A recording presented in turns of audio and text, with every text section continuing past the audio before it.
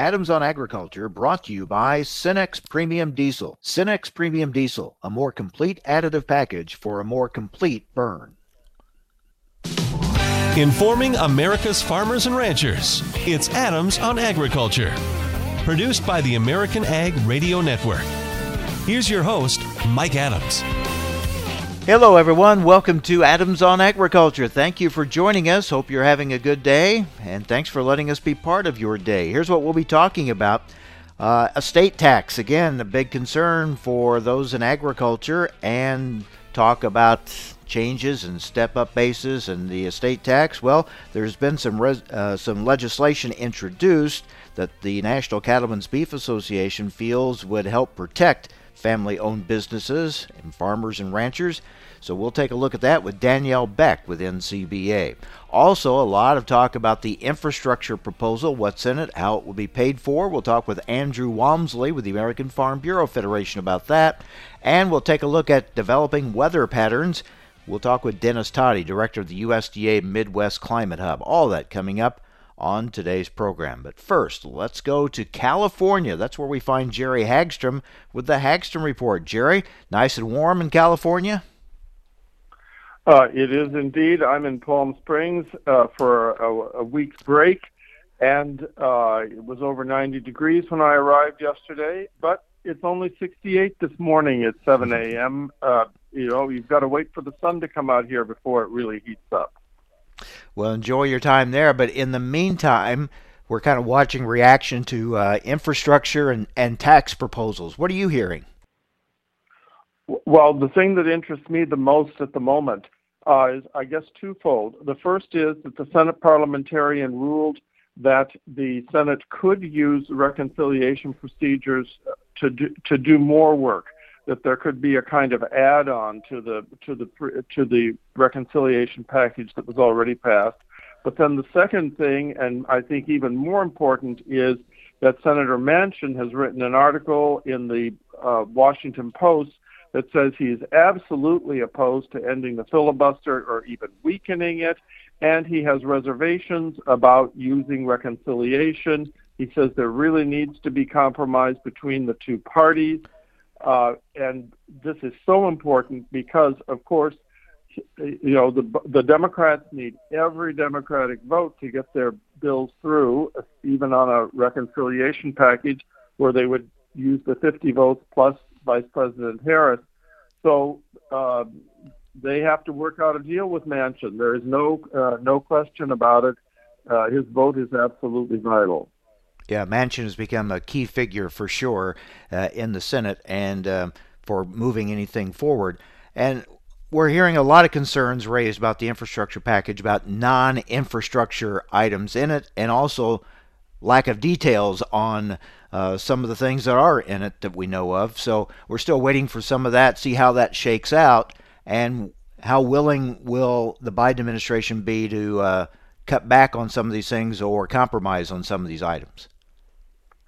Yes, well, I just read this morning that President Biden said yesterday he is willing to compromise. So I would think that what you might do is you might get back to something of what's considered more traditionally infrastructure, roads, bridges, ports, things like that. But I think for rural America, the really important issue is whether broadband stays in there, because there is so much concern that we've got to have broadband throughout rural America. The farmers need it, the businesses need it, and the families need it. Young people do not want to return to rural America if their children will not have access to internet in the same way that urban children have it. What are you hearing on some of the climate policy proposals and how they could offer opportunities for agriculture? We're not hearing as much this week. Congress is out. And this allows me to make the point that, the really important, we have two important next days here. The first one is that on Friday, the Biden administration is supposed to release some of its budget proposals, and this may give us some ideas on everything, infrastructure, climate. And Monday, the Congress comes back, and now we'll have a long period of Congress being in session. now until Memorial Day. But on climate, of course, the latest discussion in Washington is this criticism that on the climate proposals, well, once you have the Farm Bureau involved, then any of these proposals that are brought forward are questionable, and that's with this alliance in which the Farm Bureau is involved and the Environmental Defense Fund. There are people who think there's no way the environmentalists and the farmers can work together. I certainly hope that that's not true, but that criticism will have to be dealt with. And certainly the issue at the border has to be dealt with, and which impacts things like immigration reform, even the Farm Workforce Modernization Act. All that will be impacted by that. Well, that's certainly true too. We haven't heard so much this week about the border problem, although it seems likely that the number of people trying to get into the country is just continuing to rise. President Biden notes that it's this time of the year. There are others who are saying, of course, he's luring people into the country with opposing the Trump administration severe policies. We'll just have to see if they work out something on this. But I think it definitely makes it harder to pass the immigration proposals, both for the dreamers and for the farm workers. So it'll be interesting when Congress gets back in session. I mean, there's a lot on the table, but doesn't seem to be a lot of consensus for reaching across the aisle. So it would be interesting to see what they can get done, or as we've seen already, what the Democrats can push through, even if they don't have any Republican support. Well, that's right. Now, the Democrats did push through their stimulus package. And they worked it out, and I think they're still motivated to do the stuff that they care about the most. And so I wouldn't say they're not going to do it, but it may be pared down from what they've been talking about. And the question, of course, is how they'll pay for it. And Manchin says he does not want to raise the corporate income tax to the level that Biden has talked about. And then I think there will be severe opposition to the idea of somehow using the estate tax or getting rid of stepped-up basis to do that. And for me, that is the big deal in agriculture. Not so much the estate tax itself, but the proposal to get rid of stepped-up basis, which I think would cause chaos in the land market. Yeah, that's always kind of where agriculture's drawn the line in the sand and defending that. So we'll see how that goes. That could be quite a battle ahead. Jerry, enjoy California. Thanks a lot. Probably talk to you next week. Yeah, that sounds good. We'll talk when Congress is in and we get some idea of what they're doing just for the next couple of months. Sounds good. Thanks, Jerry. Take care. Yep. Goodbye. Jerry Hagstrom with the Hagstrom Report. He mentioned the estate tax. Well, there has been some legislation introduced, the Preserving Family Farms Act of 2021. NCBA sees this as a way of protecting family farms and ranches. We will talk with Danielle Beck with the National Cattlemen's Beef Association about that next on AOA.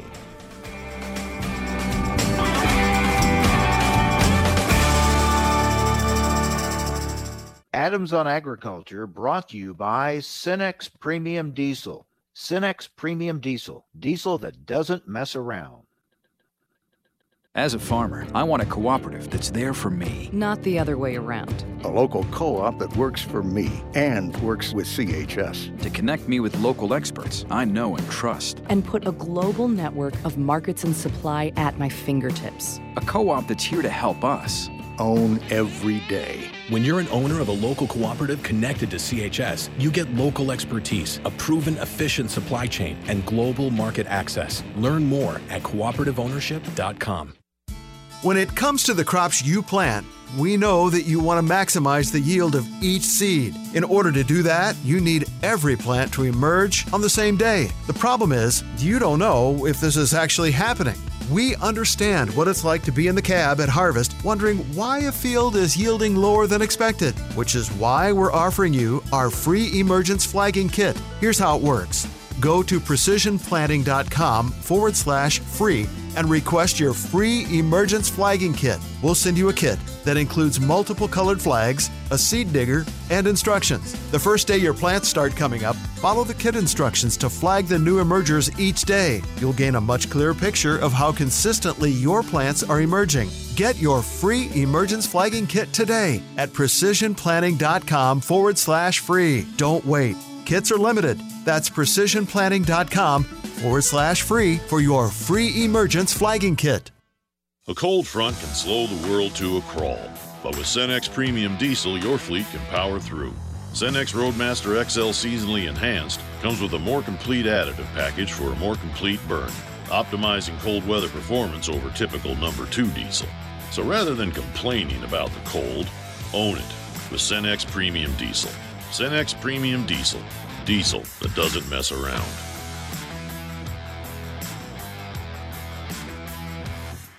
Have you written a book and want to get it published? Then call Page Publishing at 800-955-4538 immediately. That's 800-955-4538. Page Publishing is looking for authors of all types of books. And unlike most publishers, Page Publishing will take the time to review each and every book submitted to them and give you their feedback. If they like what they read, they'll get your book into bookstores and for sale online at Amazon, the Apple iTunes Store, Barnes & Noble, and other outlets. They handle everything: editing, cover design, copyright protection, printing, publicity, and distribution. So if you've written a novel, children's book, cookbook, inspirational work, poetry, or a biography and want to get it published, then you need to call Page Publishing and do it immediately. Call 800-955-4538 now for your free author submission kit. Again, for your free author submission kit, call 800-955-4538. That's 800-955-4538. Your road to fame and fortune could very well start with this simple phone call. Call Page Publishing at 800-955-4538 for your free author submission kit. Adams on Agriculture brought to you by Cenex Premium Diesel. With Cenex Premium Diesel, you can count on a diesel that will keep your operation in top shape.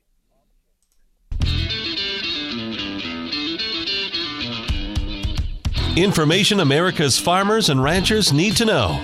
Adams on Agriculture. Now, back to Mike Adams. Well, an issue that just seems won't go away is the estate tax, or often referred to as the death tax. Many in agriculture are very concerned about this, as there's talk about making some changes again with that, eliminating step-up basis, things like that. Well, there's been some legislation introduced. The Preserving Family Farms Act of 2021, NCBA, feels like this would help protect family-owned businesses such as farms and ranches. Here to talk about it is Danielle Beck, Senior Executive Director of Government Affairs for the National Cattlemen's Beef Association. Danielle, thanks for joining us. Tell us about this legislation and how you think it would help this issue. NCBA is incredibly grateful to Representatives Panetta of California and Walmsley of Indiana for their bipartisan support for this effort. It's a critically important issue. You know, Section 2032A allows the estate of a qualified farmer to make an election on their federal estate tax return for a special use valuation of qualified farmland and buildings inherited by family members. And so that really allows the qualified estate to be valued at its agricultural use value rather than its highest and best use. And that can result in significant death tax savings if you're in a position, or you're a family member where you may end up having to pay the estate tax. And NCBA, when we started working on this issue, we realized that, ultimately, the Tax Cuts and Jobs Act provided quite a bit of relief for a lot of different agricultural producers out there, but it didn't help everyone. There are still some out there who might ultimately be impacted by the death tax in spite of the raised exemption limits. And so we worked with both Panetta and Walmsley last Congress to see this legislation introduced, because this was supposed to be additive to the relief that the Tax Cuts and Jobs Act provided. Those limits will be reverting back in 2026, but we also have seen quite a bit of conversation around the death tax and some potential changes that may be made, and that makes this 2032A proposal all the more important. Always beware when the government says something is permanent, because it's not permanent, right? So those past changes that were big improvements that we thought were called permanent at the time, we realize once again, being reminded, that's not the case. Well, that's true. And I think we've got a lot of work to do if we want to preserve what we secured in the Tax Cuts and Jobs Act. But we have got a lot of great allies on Capitol Hill. We have strong bipartisan support for this issue and for a host of other tax issues that are so important for our agricultural producers. That's not to say we don't have our work cut out for us, but there's also a lot that can change. There's a lot that could go on. Just this week, we saw the decision by the Senate parliamentarian to allow Democrats to use reconciliation again. And I think everybody is now scratching their heads, trying to figure out what that means and what could happen next. Yeah, let's talk about that. There's so many different tax proposals out there. We know something's got to be done to pay for all this government spending. What are you hearing, and what's gaining traction or not gaining traction at this point? That's a good question, Mike. So, President Biden's American Jobs Plan, $1 trillion package, they proposed several changes to the federal tax code in order to pay for that almost $3 trillion plan. But all of the changes that we saw in that proposal were actually focused on the corporate side of the tax code. I have to say I breathed a sigh of relief. They proposed raising the corporate rate to 28% from 21%. They wanted to change certain provisions that right now benefit corporations that, might have a majority presence here in the United States, but tangible assets overseas for tax purposes, ultimately evading a higher tax rate here in the United States. I think he focused probably on the side of the tax code that should put a lot of our producers at ease. However, we will see Senate Democrats move an infrastructure proposal through the reconciliation process, whether that's one big bill or multiple bills. I think we could possibly see even 2 more reconciliation bills this year, which is, that will dominate all of the legislative activity in the Senate and, House for that matter. And if that happens, we already know that there are going to be extra provisions, extra proposals outside of infrastructure and jobs thrown in there, and there'll have to be pay-fors. And so, stepped up basis, the death tax, all of that could be on the table. And so NCBA, we're going to continue advocating. We're calling on our producers to advocate, to reach out to their members of Congress and help us educate them on the importance of a tax code that's equitable for our producers. It's important that we get proposals that stimulate our economy and create more jobs and improve our infrastructure, but you can't balance the budget on the backs of agricultural producers. That's just not acceptable. We're talking with Danielle Beck with the National Cattlemen's Beef Association. Danielle, that's kind of where the rub comes. Infrastructure improvements are needed and agriculture is pushed for them, but at the same time, if the pay-fors may do more harm than good. So that puts agriculture often and others in a tough spot on some of these things. It does. I had a conversation with some of our producers in West Virginia last week, and we were talking about processing capacity, which is a huge issue for NCBA. We mentioned a proposal that had been included in the December COVID relief bill, and they were like, man, that sounds great, but, ultimately, we don't have the broadband that's really needed in order to be able to take full advantage of that. There are agricultural producers out there who I think would benefit quite a bit, or stand to benefit quite a bit, from some of what's been included in President Biden's proposal, some of the issues and provisions that they're talking about, including, both in Schumer and Pelosi's proposals on the Hill. But ultimately, if they move to repeal the step-up in basis, or, move those death tax exemption limits back down to $3.5 million per person, that's just untenable. That will capture way too many agricultural producers. And so 2032A, circling back around, I think, presents a viable alternative. Again, it's meant to be additive to. We are not trying to negotiate against ourselves here, but in a worst-case scenario, I think this could serve as an important backstop. How much support has this legislation received so far? Well, we're still working to get a companion in the Senate introduced. We had a good amount of support last Congress, but unfortunately it was introduced just prior to the COVID outbreak. And so, I think that took up a lot of the air in the room, and we really haven't had a whole lot of conversations about taxes that weren't COVID related, to be quite honest, in almost a year. So it's good to be talking about something that's a little bit more long term and looking towards the future. rather than just COVID-related emergency provisions and policies. Now, we've had some comments from Senator Manchin about not wanting to do away with the filibuster, but are you concerned that some of these tax proposals could just still get pushed through Congress because you have one party in control of both the House and the Senate?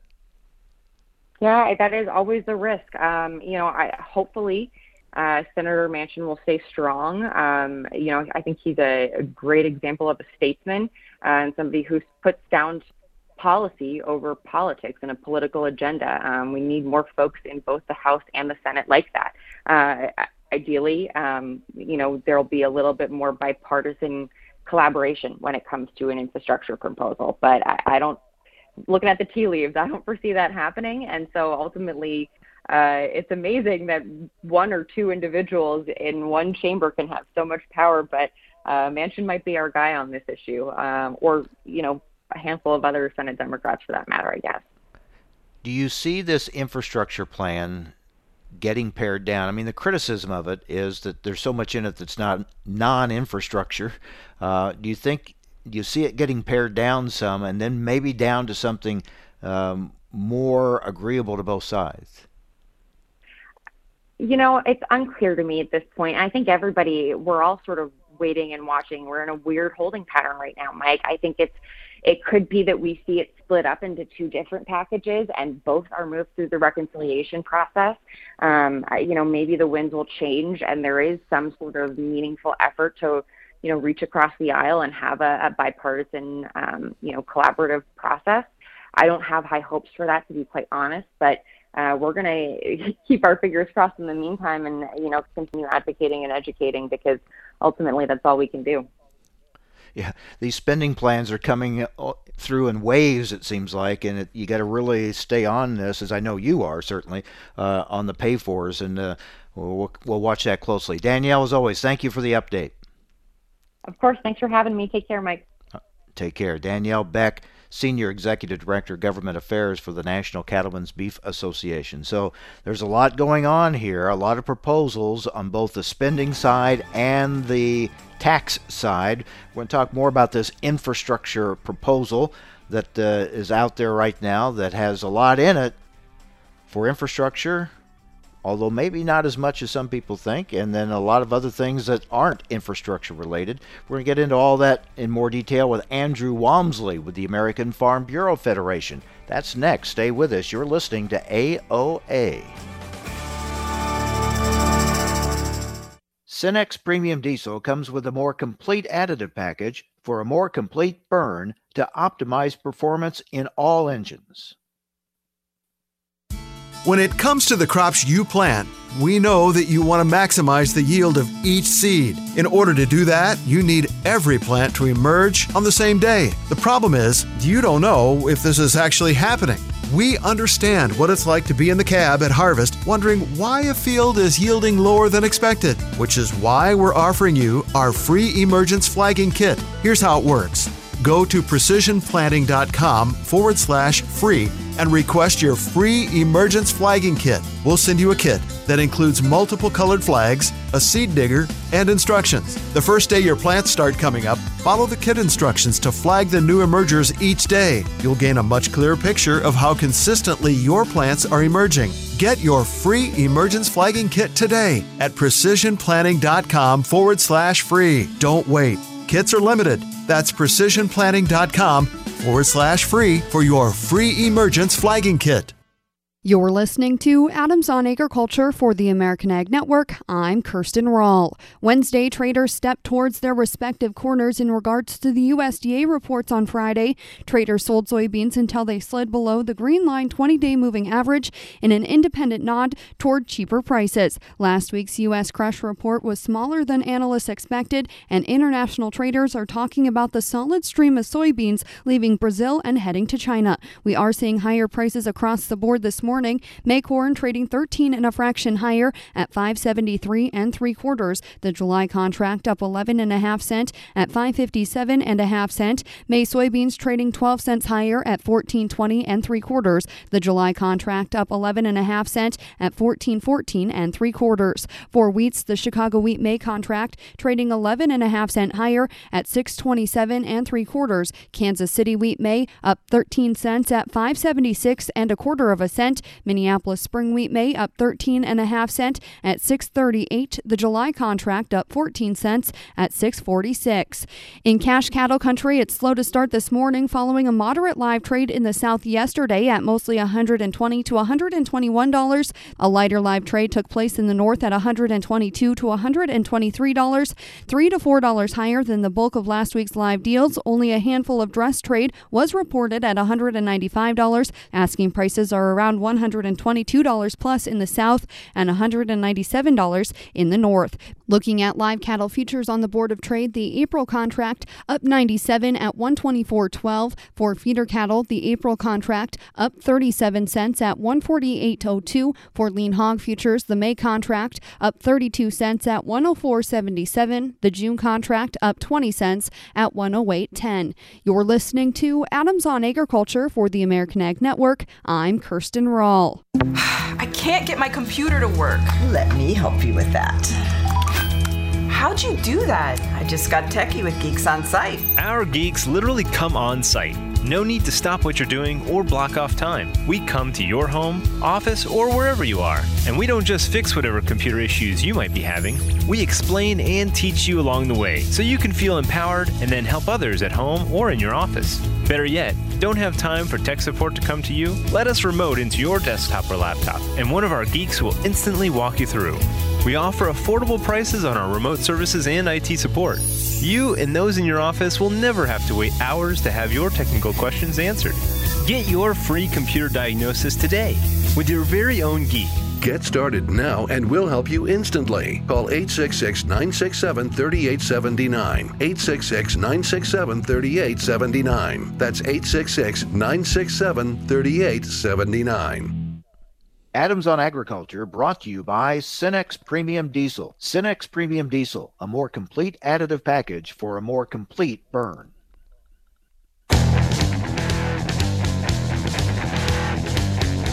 Information America's farmers and ranchers need to know. Adams on Agriculture. Now, back to Mike Adams.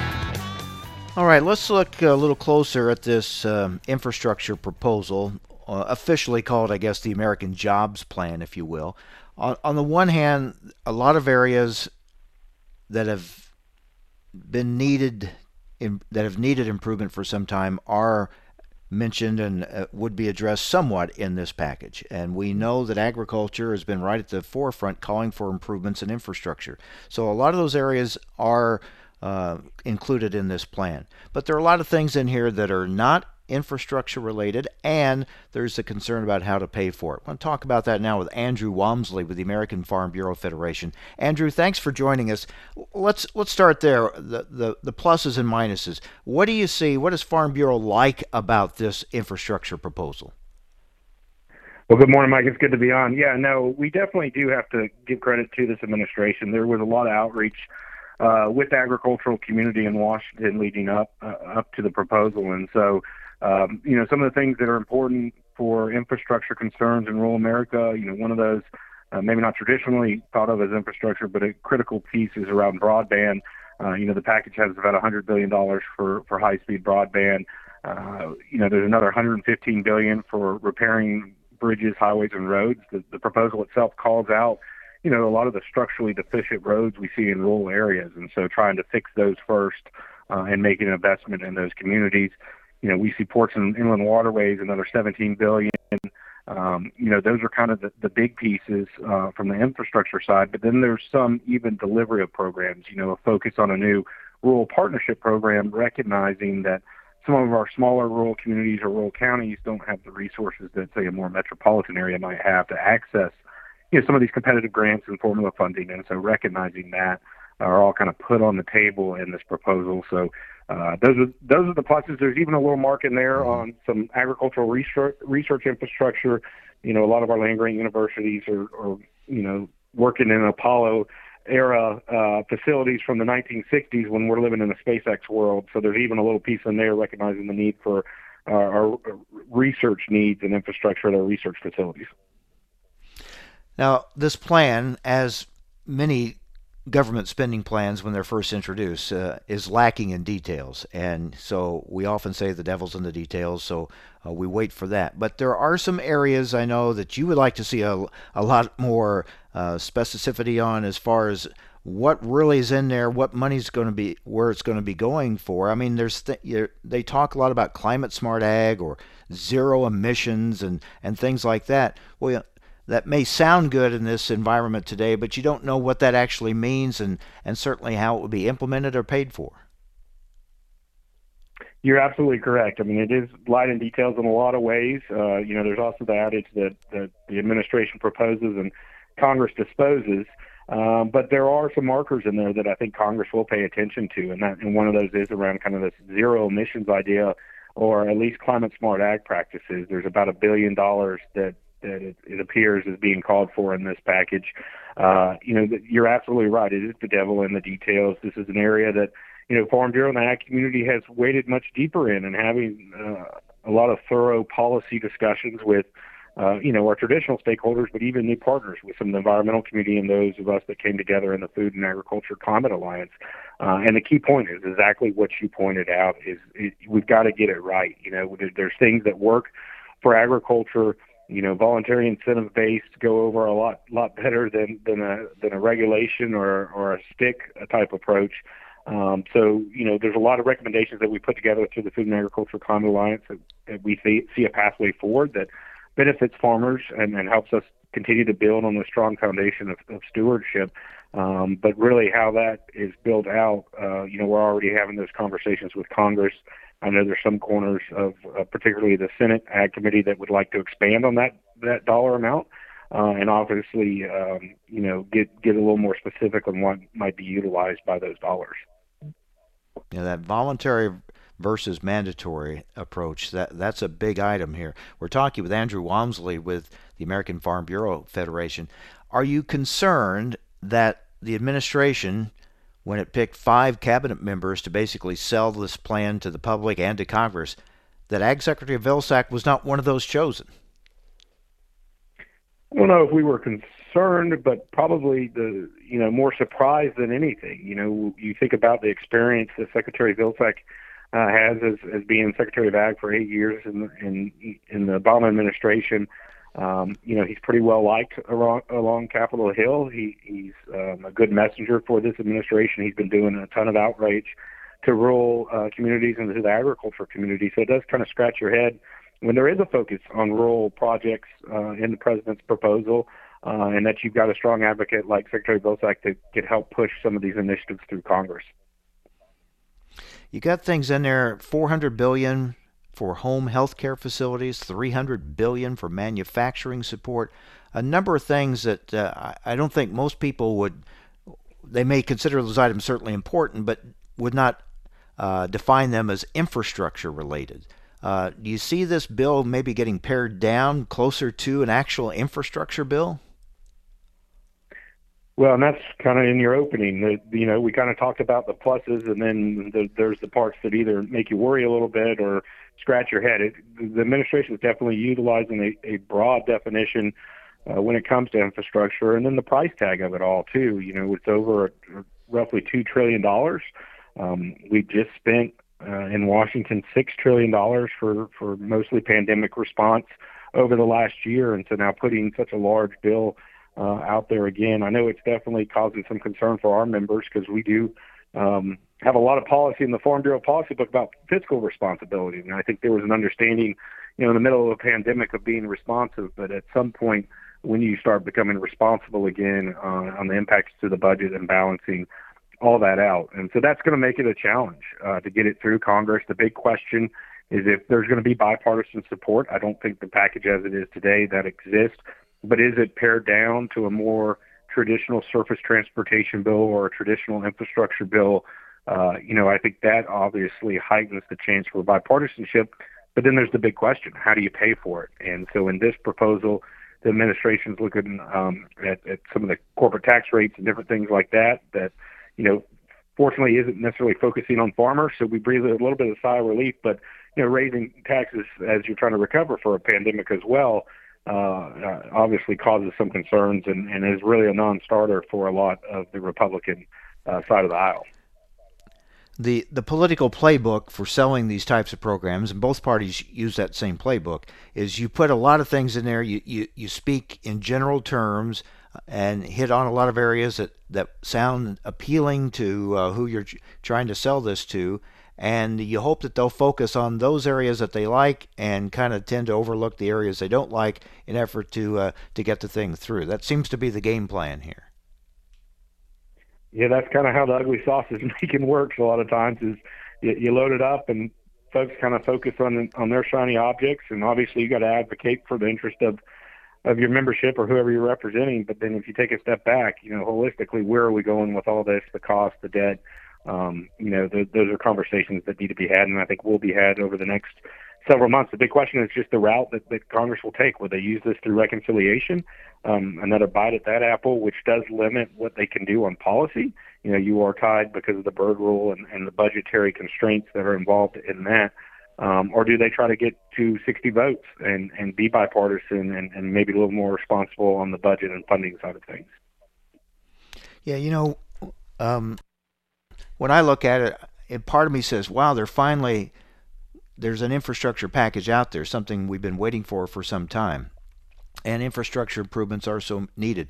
I just find it so frustrating that when we finally get a package that is loaded down with all these other things and doesn't focus on the infrastructure issues specifically that would seemingly get bipartisan support and could actually get done and really help in a lot of areas. So, I mean, it just seems like this political wish list that gets dumped in there. And as I've said before, both parties have done this over the years. It's just frustrating that this is the way our legislative process works. You're absolutely right. I mean, there's a pathway that we could be responsible and you could get broad bipartisanship and really focus on issues that do impact a lot of folks and that need improvements. But unfortunately, you get caught in the Beltway bubble and just things become so politicized and there's narrow margins. I mean, that's the other piece of this. Everything's just so tight these days, and so little time to make broad strokes, I guess, is the pressure that each party feels that when they do have control. So we'll see what happens. The president has said he's open to some compromise on this issue. We've Senator Manchin saying he's not in favor, not going to support doing away with the filibuster. So we'll see where that leads us. Yes, sir. It's going to be an interesting couple of months. We hope, the rhetoric coming from the president about wanting to work in a bipartisan manner, that's important for us at Farm Bureau. We work on both sides of the aisle, and typically you end up with a better piece of legislation because you've heard all views. So, it's Congress's job now that, like I said, the president's kind of proposed something. And now, we're working with the committees of jurisdiction, and it'll play out through that process. It's going to take a while. We'll see. What do you think? Sometime this summer, maybe? Well, that's definitely the idea that Speaker Pelosi has put on the table. I know the committees are working towards that deadline of having something to the floor by July 4th, but we'll see if that's reality or not. Maybe a lot of fireworks come that time, July 4th. All right. Andrew, thanks a lot. Appreciate it. Yes, sir. Andrew Walmsley with the American Farm Bureau Federation. All right, we're going to take a look at developing weather patterns to watch. Dennis Todey with the USDA Midwest Climate Hub joins us next on AOA. Adams on Agriculture brought to you by Cenex Premium Diesel. Cenex Premium Diesel, diesel that doesn't mess around.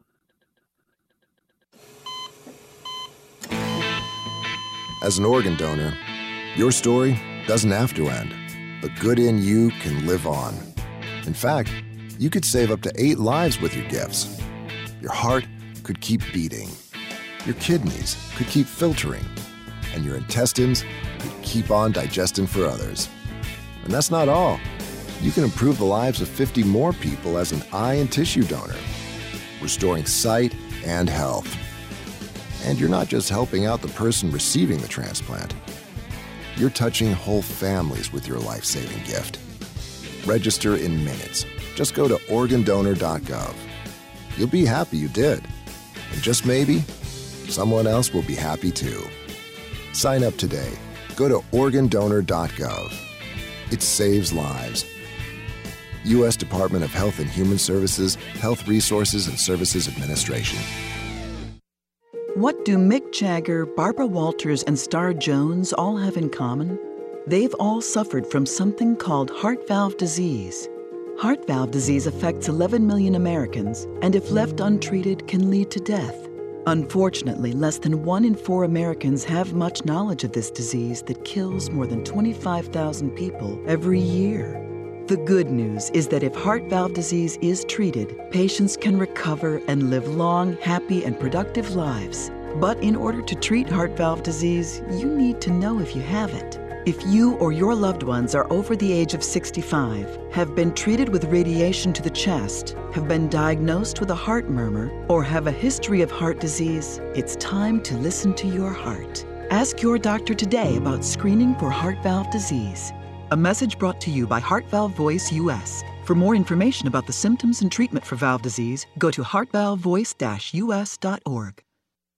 Every Tuesday, we'll be sitting around the table, sponsored by CHS. Join us and learn how CHS creates the vital connections that empower agriculture, helping farmers and ranchers like you succeed. We'll hear from different voices from throughout the cooperative system, sharing stories about how good things happen when people work together. Join us around the table every Tuesday or visit cooperativeownership.com to learn more.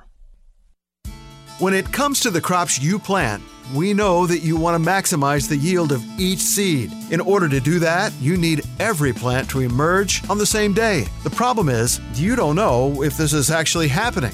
We understand what it's like to be in the cab at harvest wondering why a field is yielding lower than expected, which is why we're offering you our free emergence flagging kit. Here's how it works. Go to precisionplanting.com/free and request your free emergence flagging kit. We'll send you a kit that includes multiple colored flags, a seed digger, and instructions. The first day your plants start coming up, follow the kit instructions to flag the new emergers each day. You'll gain a much clearer picture of how consistently your plants are emerging. Get your free emergence flagging kit today at precisionplanting.com/free. Don't wait. Kits are limited. That's precisionplanting.com/free for your free emergence flagging kit. A cold front can slow the world to a crawl, but with Cenex Premium Diesel, your fleet can power through. Cenex Roadmaster XL Seasonally Enhanced comes with a more complete additive package for a more complete burn, optimizing cold weather performance over typical number 2 diesel. So rather than complaining about the cold, own it with Cenex Premium Diesel. Cenex Premium Diesel. Diesel that doesn't mess around.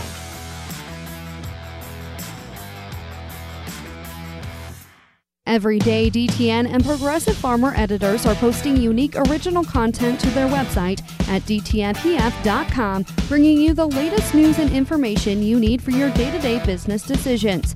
Their award-winning newsroom covers markets, news, and weather, while also providing insights on crop, cattle, equipment, technology, and more. They are committed to delivering the essential intelligence farmers need every day to help your farm business be more efficient and profitable. Visit dtnpf.com today. Adams on Agriculture prides itself on bringing top leaders in the egg industry right to your radio speakers. AOA wants to continue that conversation right to your fingertips. Follow AOA on Twitter at AOA_talkshow and Mike Adams himself at the handle Mike Adams Egg. You will receive real-time highlights of the show and keep up with which convention or industry meeting AOA is attending. That's AOA_talkshow and Mike Adams Egg. We hope to see you online. Adams on Agriculture brought to you by Cenex Premium Diesel. With Cenex Premium Diesel, you can count on a diesel that will keep your operation in top shape.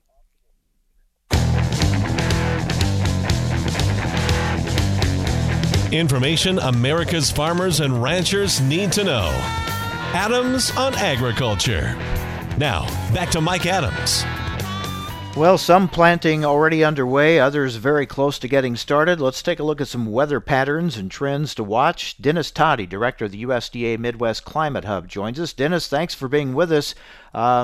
Even as we speak this here late week, we have some moisture moving across the country. And is it getting to some of those areas that need it the most? Well, it is somewhat, but it's not as much as we could use in some places, and that's maybe good or bad. Right now we've had some decent rainfalls, parts of Iowa, parts of Minnesota, a little bit in the eastern Dakotas that has fallen or is headed up that way, and that's good.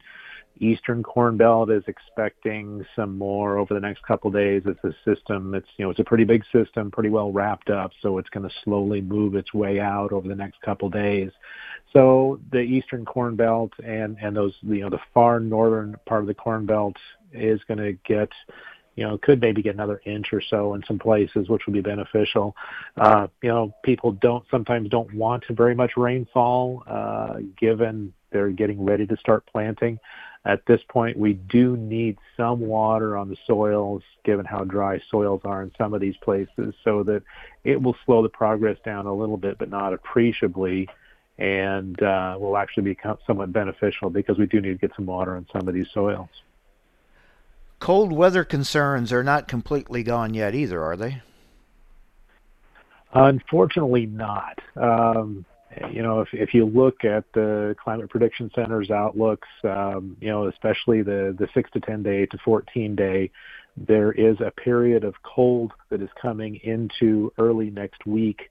I guess maybe more mid next week is kind of where we're looking at it. It looks like the focus of that cold is more towards the plains area, and then kind of works its way across the south.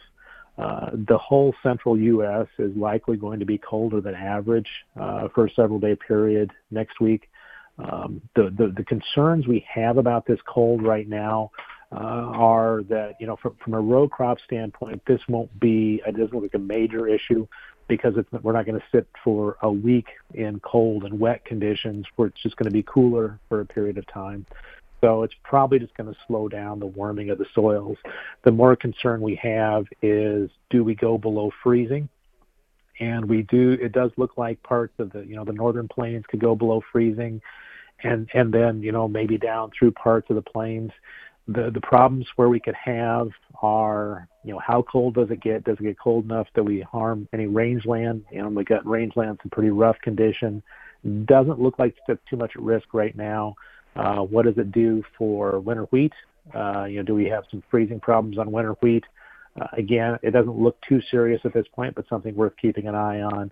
And then more of those specialty crop kinds of things. People who have orchards, other types of crops, could it get cold enough to damage some of those blooms, because we are at a point where we're getting a lot of blooms on those kinds of things. Those are more eastern Corn Belt, say, and then south. So those don't look too much at risk at this point. But the thing we do need to keep an eye on with this is that though the cold doesn't look too extreme at this point, and something we've been talking with a lot of regional partners about is how dry the air has been over the last, much of this spring. That's related to some of the overall dry conditions, but we've had just some very, very dry air that's helping dry our soils out. But when you have dry air at night, if you have dry air and your winds fall off at night, sometimes you can drop off pretty quickly. So we're going to have to keep a pretty close eye on this cold just to make sure that we don't have some problems along the way here. What does the drought monitor map look like now? Are those dry areas expanding, or have we cut them back? Where does it stand? Well, we're kind of in a combination right now of where we are looking at the U.S. Drought Monitor. The new one just came out this morning. It's a couple hours old here. And as a reminder, the valid period for the Drought Monitor ends Tuesday, so that anything that's happened since Tuesday morning can't get incorporated until next week's map. We have lots of abnormally dry areas or some D1 moderate drought in the northern areas, like up around the Great Lakes, Wisconsin, Michigan, northern Indiana, Ohio areas, some kind of mixed bag there. And then as you go into the Dakotas and parts of northwest Minnesota, and even down into northwest Iowa, we have some more serious conditions of drought, D2 severe, D3 extreme drought. In fact, lots of North Dakota and part of northern South Dakota are in D3, and there's a little bit of northwest Iowa that's still in D2 and D3 as a carryover from last year. And the drought areas in the northern plains, we're seeing that show up in the way of rangeland issues. North Dakota Extension's been doing some planning all year, and there's some culling starting and concerns about how much rangeland productivity we're going to get with those dry areas. And then, in fact, North Dakota Extension person was on a call recently, said even some of the small grains people, even though soils are ready to go, they're waiting a little bit till they get some rainfall before they put soil in the ground, before they put seed in the ground. They're being concerned about that. As you get down to Nebraska, Kansas, and further east, in the southern part of the Corn Belt, no real problems at this point. We've had enough rainfall in that area. We maybe have a few spots in there that are a little bit wet, but most of that area is I would call it okay and ready to go at this point. We have had some rainfalls, but we have had such good drying conditions with the warm air, windy conditions, and I mentioned earlier the very dry air, that that combination has really kind of dried things up so that we have it looks like mostly fairly small areas that would be delayed at all. So once we get past some of this cold, or even in the middle of some of this cold, we're probably going to be moving pretty quickly on some of the planting in that area. All right. Always good to talk with you, Dennis. Thanks a lot.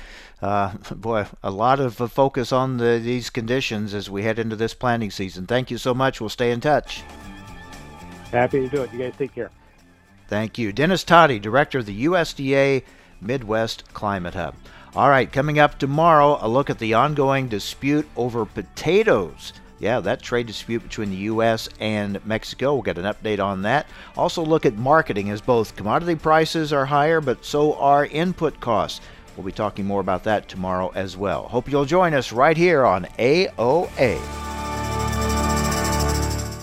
Cenex Premium Diesel comes with a more complete additive package for a more complete burn to optimize performance in all engines.